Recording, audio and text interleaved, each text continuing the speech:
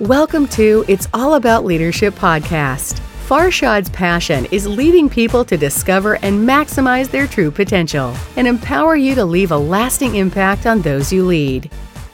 Discipline equals freedom. It's from a book called Extreme Ownership, one of my favorite books, because this one sentence from this book really touched my heart to come up with this idea of what is the difference between habit and discipline.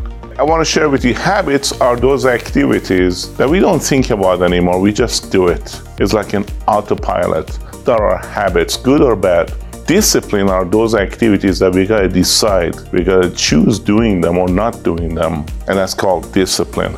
And everything starts with self-discipline. If you want to form good habits or replace bad habits, everything starts with self-discipline, with the choices that you make intentionally every day. Sometimes we talk about habits, eating habits, driving habits, reading habits, and all those habits we have developed. But really what we need to talk about if you want to replace those habits is a discipline.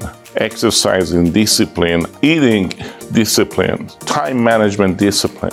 How about in business, our leadership disciplines, the choices we make daily, how we navigate through challenging times? People look up to you not because of the habits you have. They look up to you because of the discipline and the leadership disciplines you have. The choices you make to make the organization better. And yes, we need to be very intentional with the choices we make, because those choices becomes our future habits. Now, I want to give you another example in real life. Let's say you got to deal with a situation this week and you want to do it because it's part of your job. Next week, the same circumstances, you almost have no choices. You have to do it. And the week after, it's too late to do it.